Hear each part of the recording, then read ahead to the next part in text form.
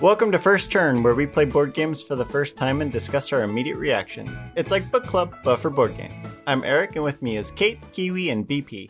Hello. Hello. Hi. Today we're going to be playing Brew, designed by Stevo Torres, developed by Jonathan Gilmore of Dinosaur Island and Jeff Frazier. The artist is Jake Morrison and Andrew Thompson of Unmatched. And it is published in 2021 by Pandasaurus. The description is, bring balance back to the forest. Time is broken and shattered. The seasons all exist at once, and day and night have no real cycle. They rotate at the whim of the forest. This enchanted land has been driven into chaos, and it's up to you, the cunning mystics of the forest, to tame extraordinary woodland creatures and use your magic to bring back balance. The mechanics are area majority influence, card drafting, dice rolling, turn order progressive, variable player powers, and worker placement with dice workers. And the box art, Kate? It's a little bit cartoony. With the nature scene, little mountains with pine trees on them. Got a little bit of snow there. And some mushrooms. That wolf thing looks like a Pokemon. It looks like a Pokemon. Oh, okay. It's Japanese. It's Japanese anime and it's Pokemon. Okay. Or you could go with budget Pokemon and say it was a Digimon. I was gonna go with like a fey fox. Yeah, I would say this is probably the Mystic Fox. Would you pull us off a shelf, BP? Yeah, sure. It does have that cartoony, kind of reminds me of the 1980s Smurf cartoons. And the description, I mean, who doesn't want to save forest elves or forest creatures and stuff? Or bring balance To the force? What? to the forest? Nope. Cease and desist from Disney again.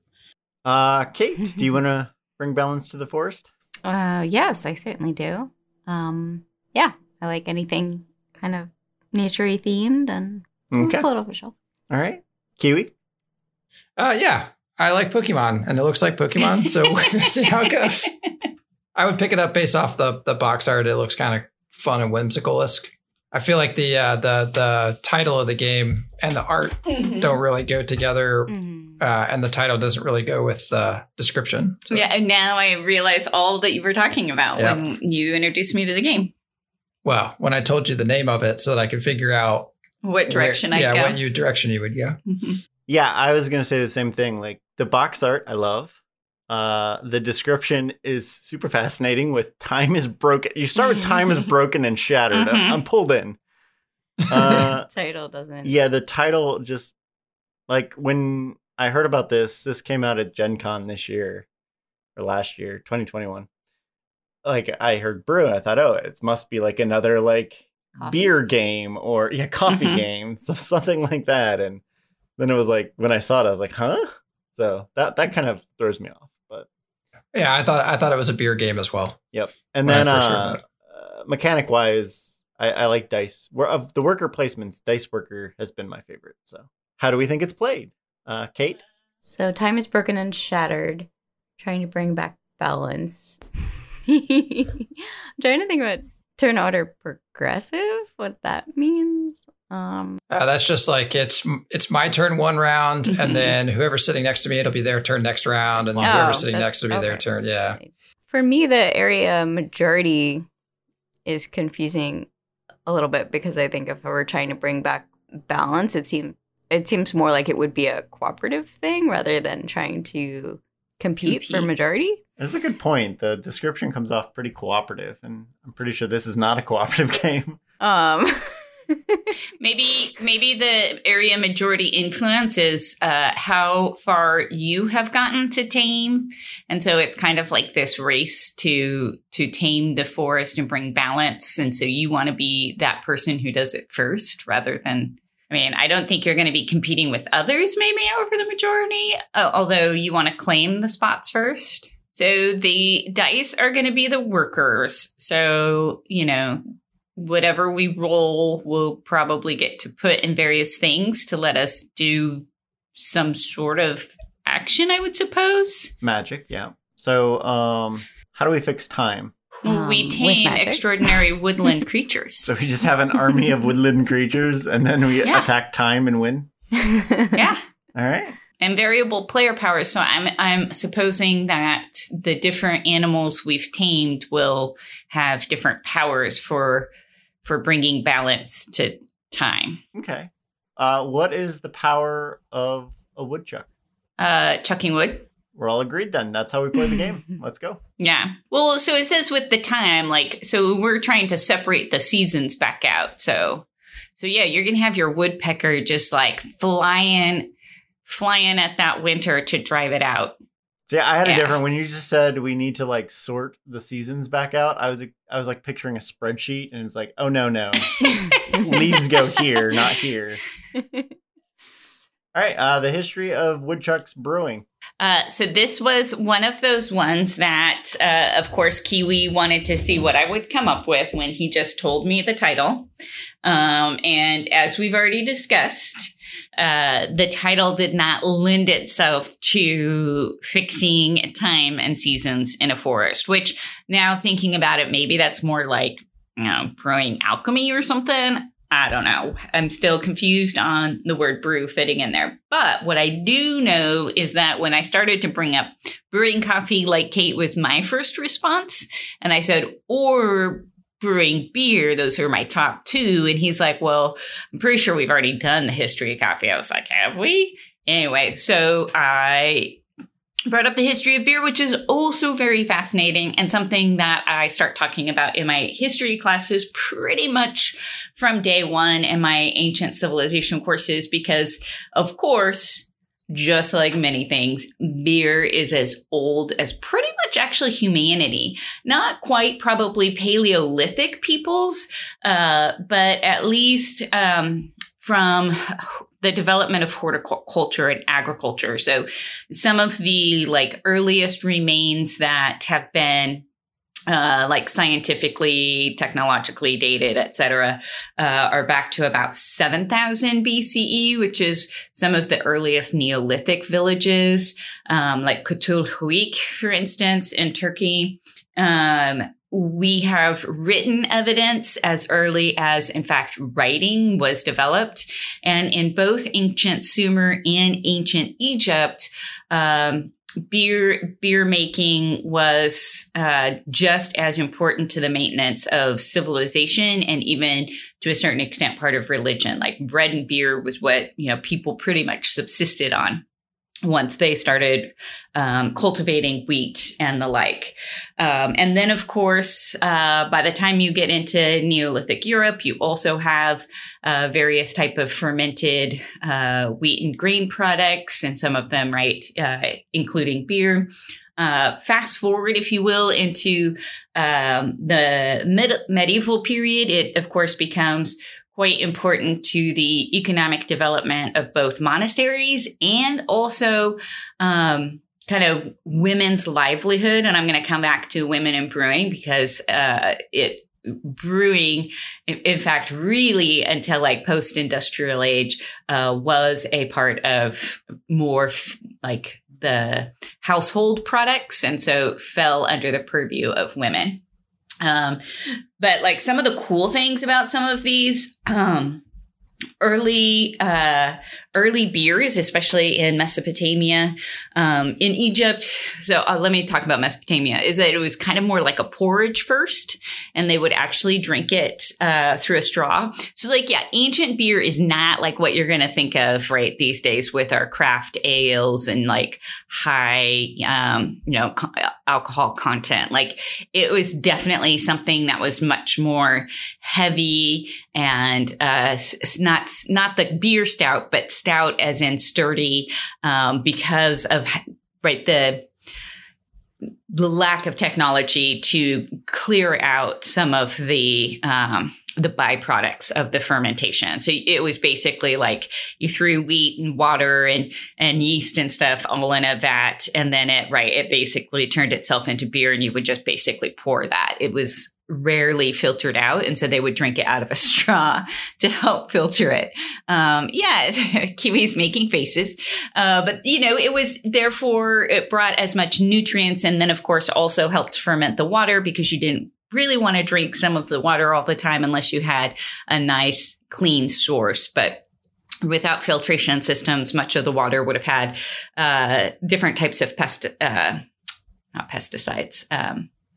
Parasites is what I'm thinking of. Don't put pesticide in beer, folks. No, but parasites and different bacteria that would have probably killed you. So the Epic of Gilgamesh in Mesopotamia is one of the first, again, like almost writing that we have, and talks about, of course, Enkidu, Gilgamesh's BFF and lover, was given beer to drink once he was AKA civilized. But it's interesting too, because there was also wine. There's also a wine cellar as in a merchant in the Epic of Gilgamesh. So it's also wine was also drunk in the ancient civilizations alongside beer.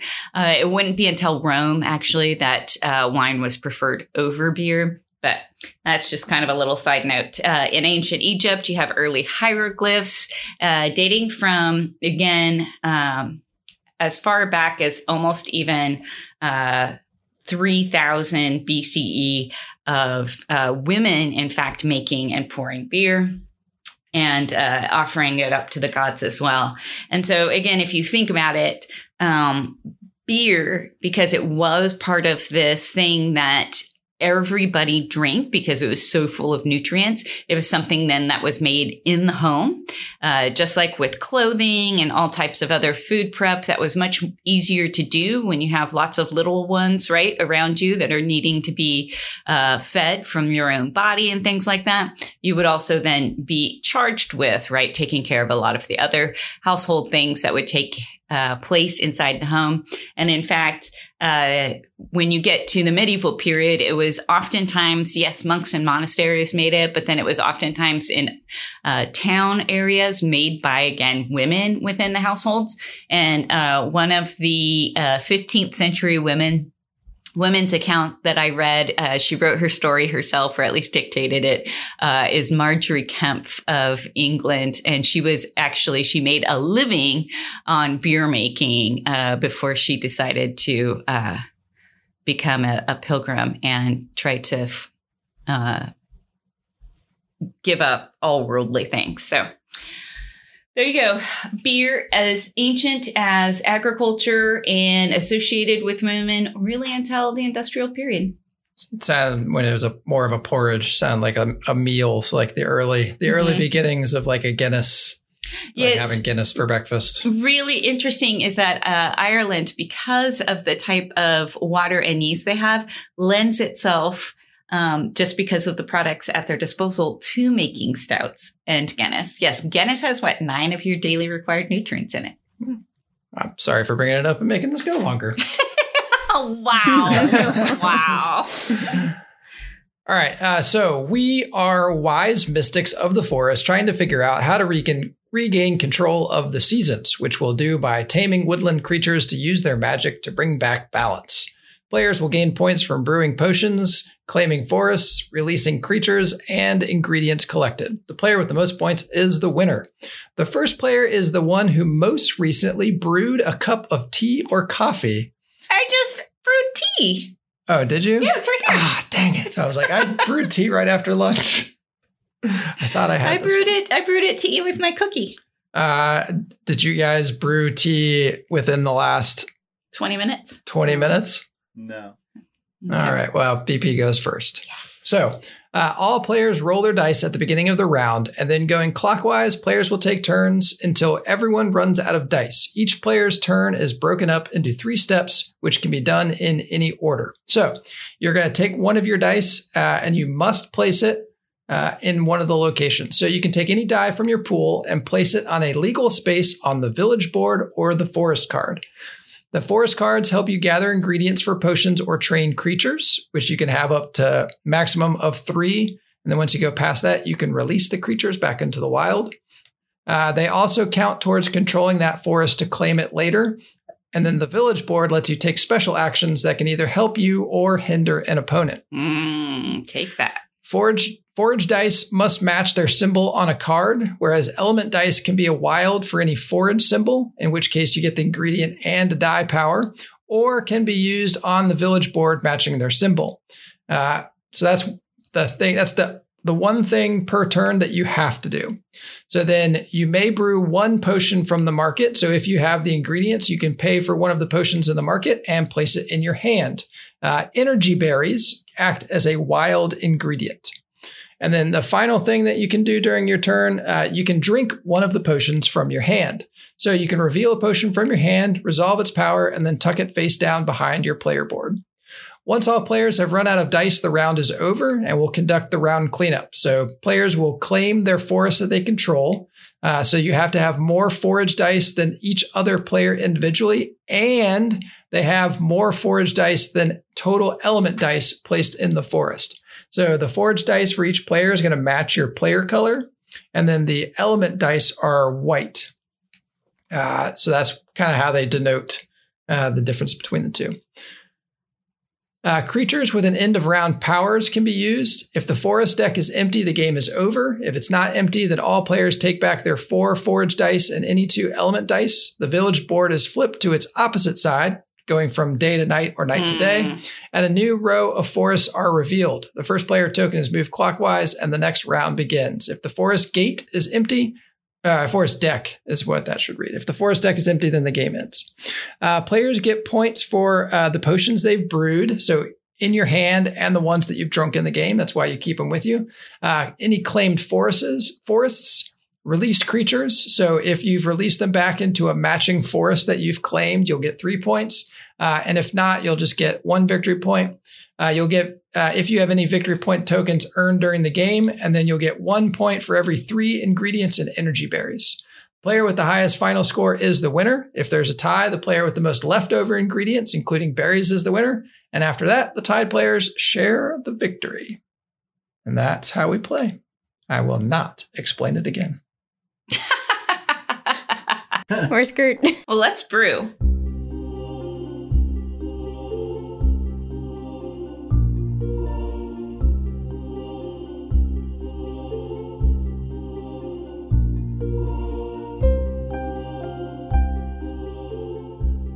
We just finished a game of Brew. To recap, Kate, the fire chipmunk, had 40 brew points.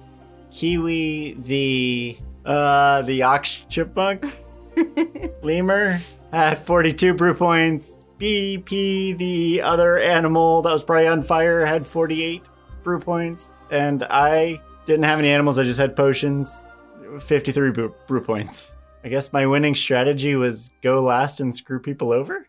Mm-hmm. That's pretty much what I did every round. Yeah, you screwed me over several times. Yeah, it seemed like denying people points was the most valuable thing to do. So I did that. And then I guess I randomly got some high value forests because at the time I didn't know that was how you got points. So I just randomly had forests that were a lot of points, I guess. So anybody else strategy?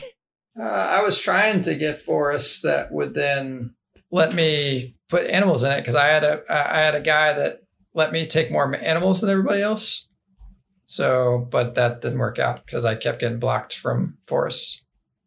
I had an animal that gave me special victory points for certain types of forests, so I was trying to get those. But yeah, I was trying to use my, I guess, animals together, but that backfired. I think I misunderstood how they worked. So I thought that I could use them to make more forage tokens to get victory points, but I didn't realize the limitations for that. So, yeah. Yeah. Theme. Did we feel like saving a time warped forest through brewing?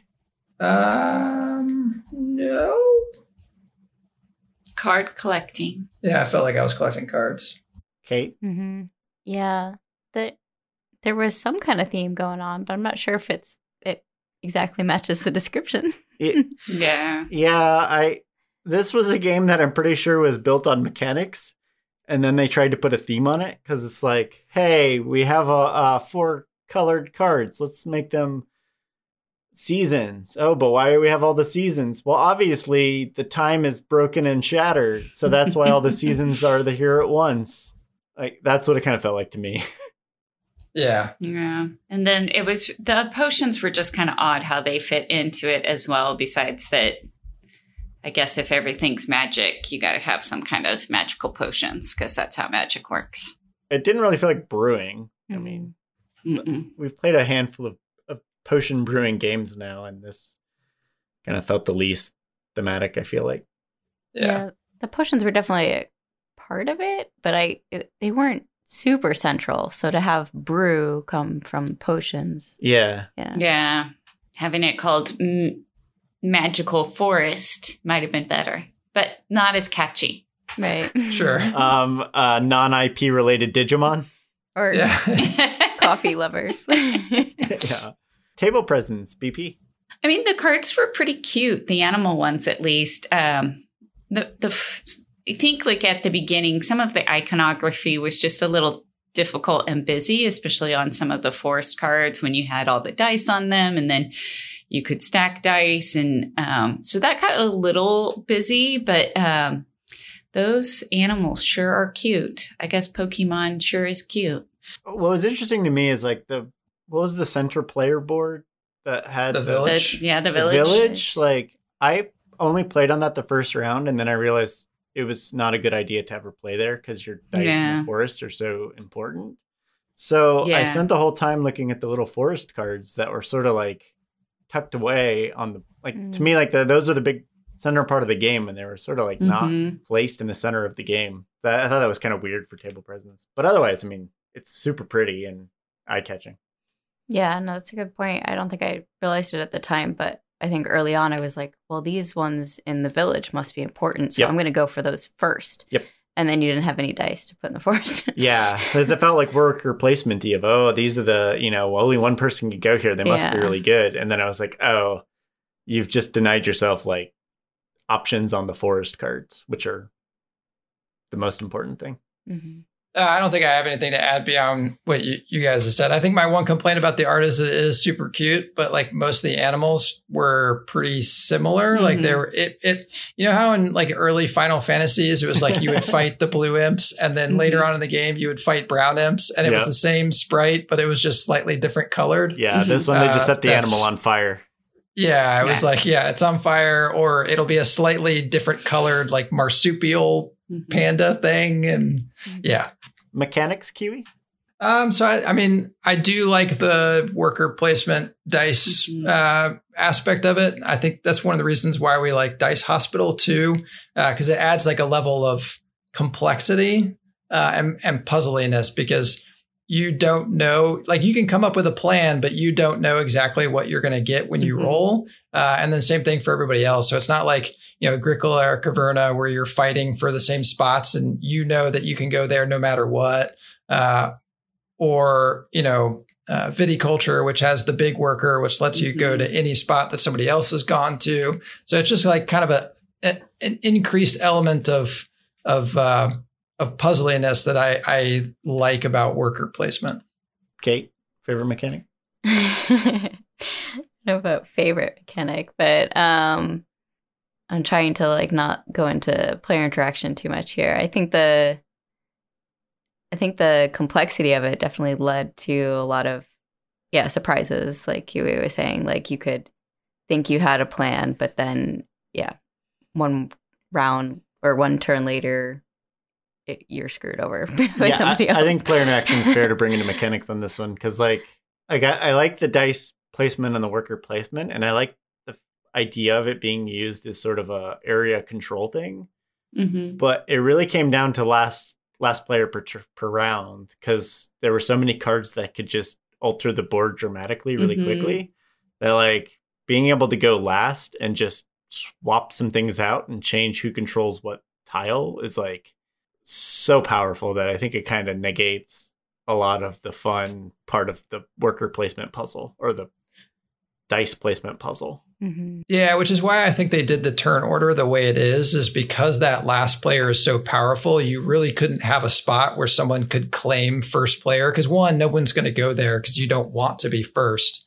So by spreading that out across everybody, I'd have to go back and look at it. But I wonder if because it's always 4 rounds per game, I wonder if you're playing a 3-player game, someone's going to get to go first twice.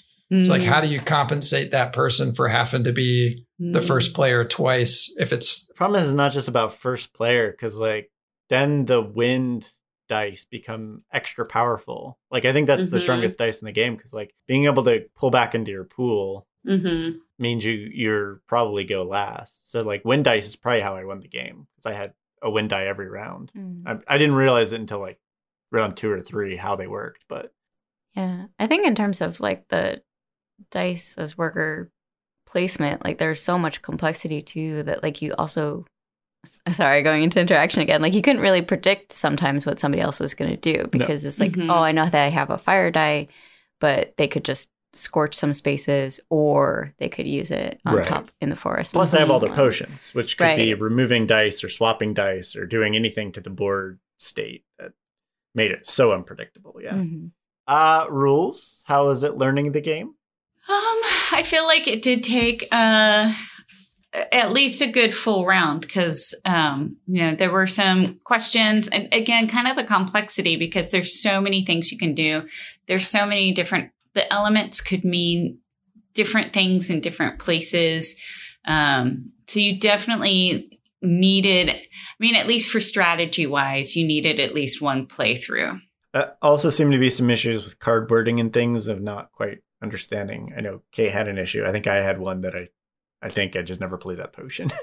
Yeah, I think Kiwi said he had one too that he thought he'd read was different. Well, I just because the winter and fall icons look not fall, winter and spring look so close.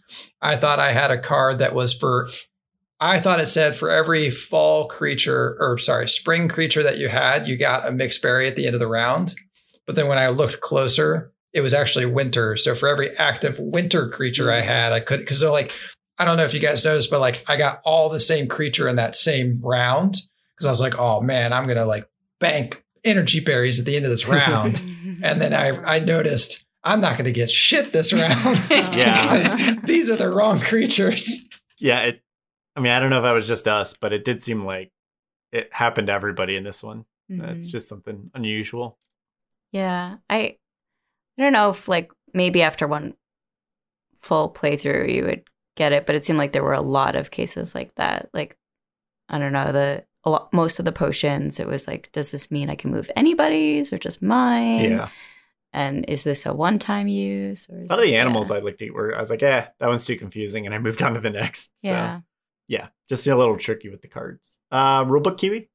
Other than the frustration I had with the PDF file not going, I thought the rulebook was easy to find things. I knew where I needed to go. It was just computer issues that made it a long time getting to where I needed to go. But I thought the rule book was well laid out and they did a pretty good job of explaining everything.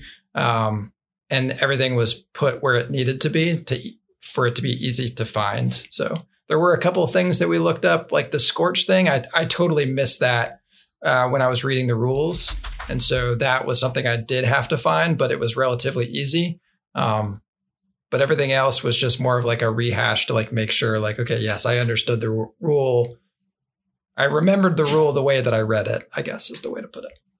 Player interaction is super aggressive. I think I managed to screw over every single player in the game. Mm-hmm. At the same time, I don't know, I seriously would wait for my round. So I don't know. Yep. No, I agree. I was pretty much on my phone until it was my turn. I would look at the board and see how I could best screw everybody over. Mm-hmm. And then I did it. And then I wouldn't pay attention back to my turn. So it's interactive in that I could change I could ruin your puzzles, but I wasn't really interacting with you as players. I was just waiting for my turn and then screwing up the board or moving things around or doing stuff like that. So it's not my favorite kind of player interaction.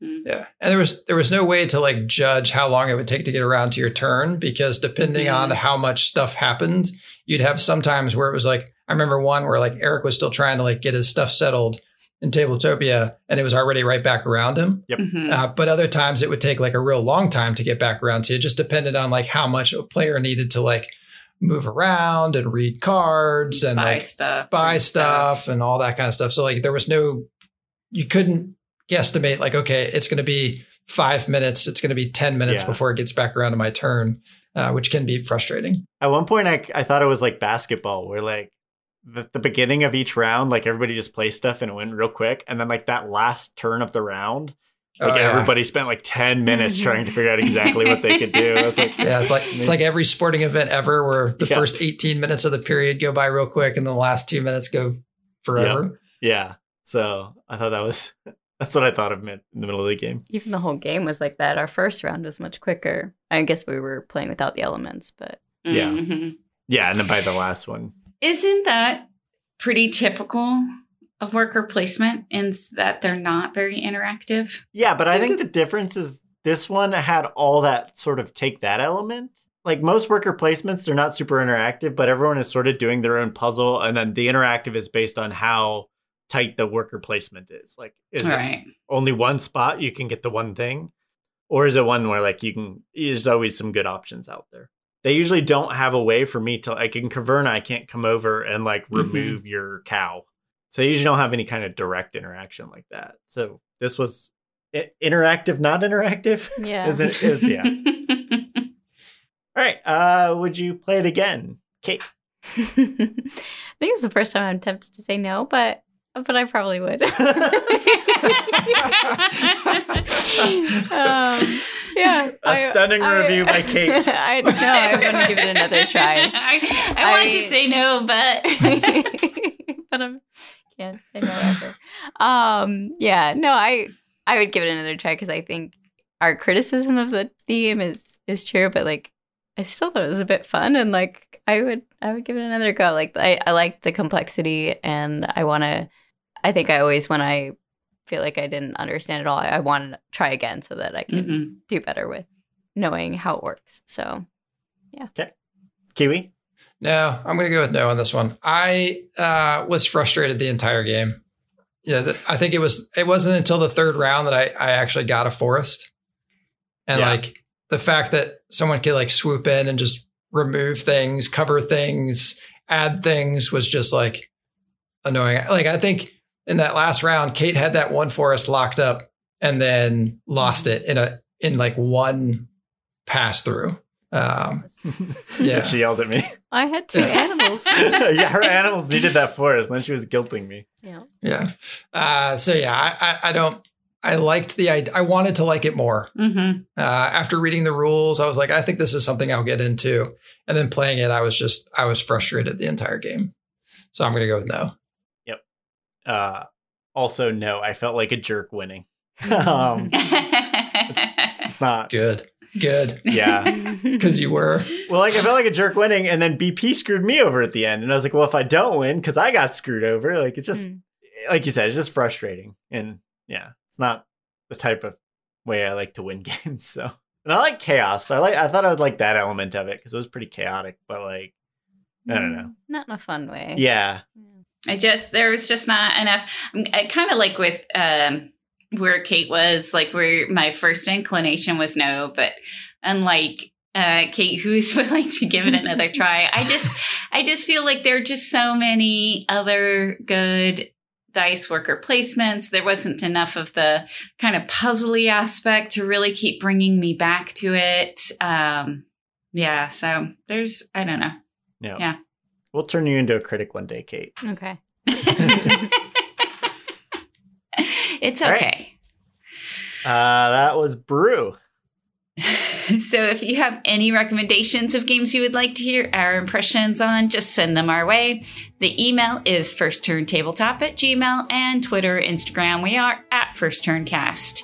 And the podcasting camel, as he's running into the summer forest, he's got a little little water canister on his back hump, and he's putting out all those scorched fires that fire owl was doing. And so he's really trying to save the forest. And he says, please don't forget to rate, review, and subscribe on your favorite podcatchers. We look forward to hearing from you. Play more games.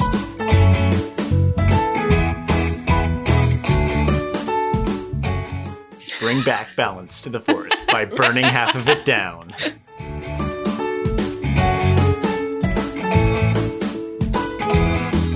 I want to know why I won real quick. Was it potions? No, my guess would be forests.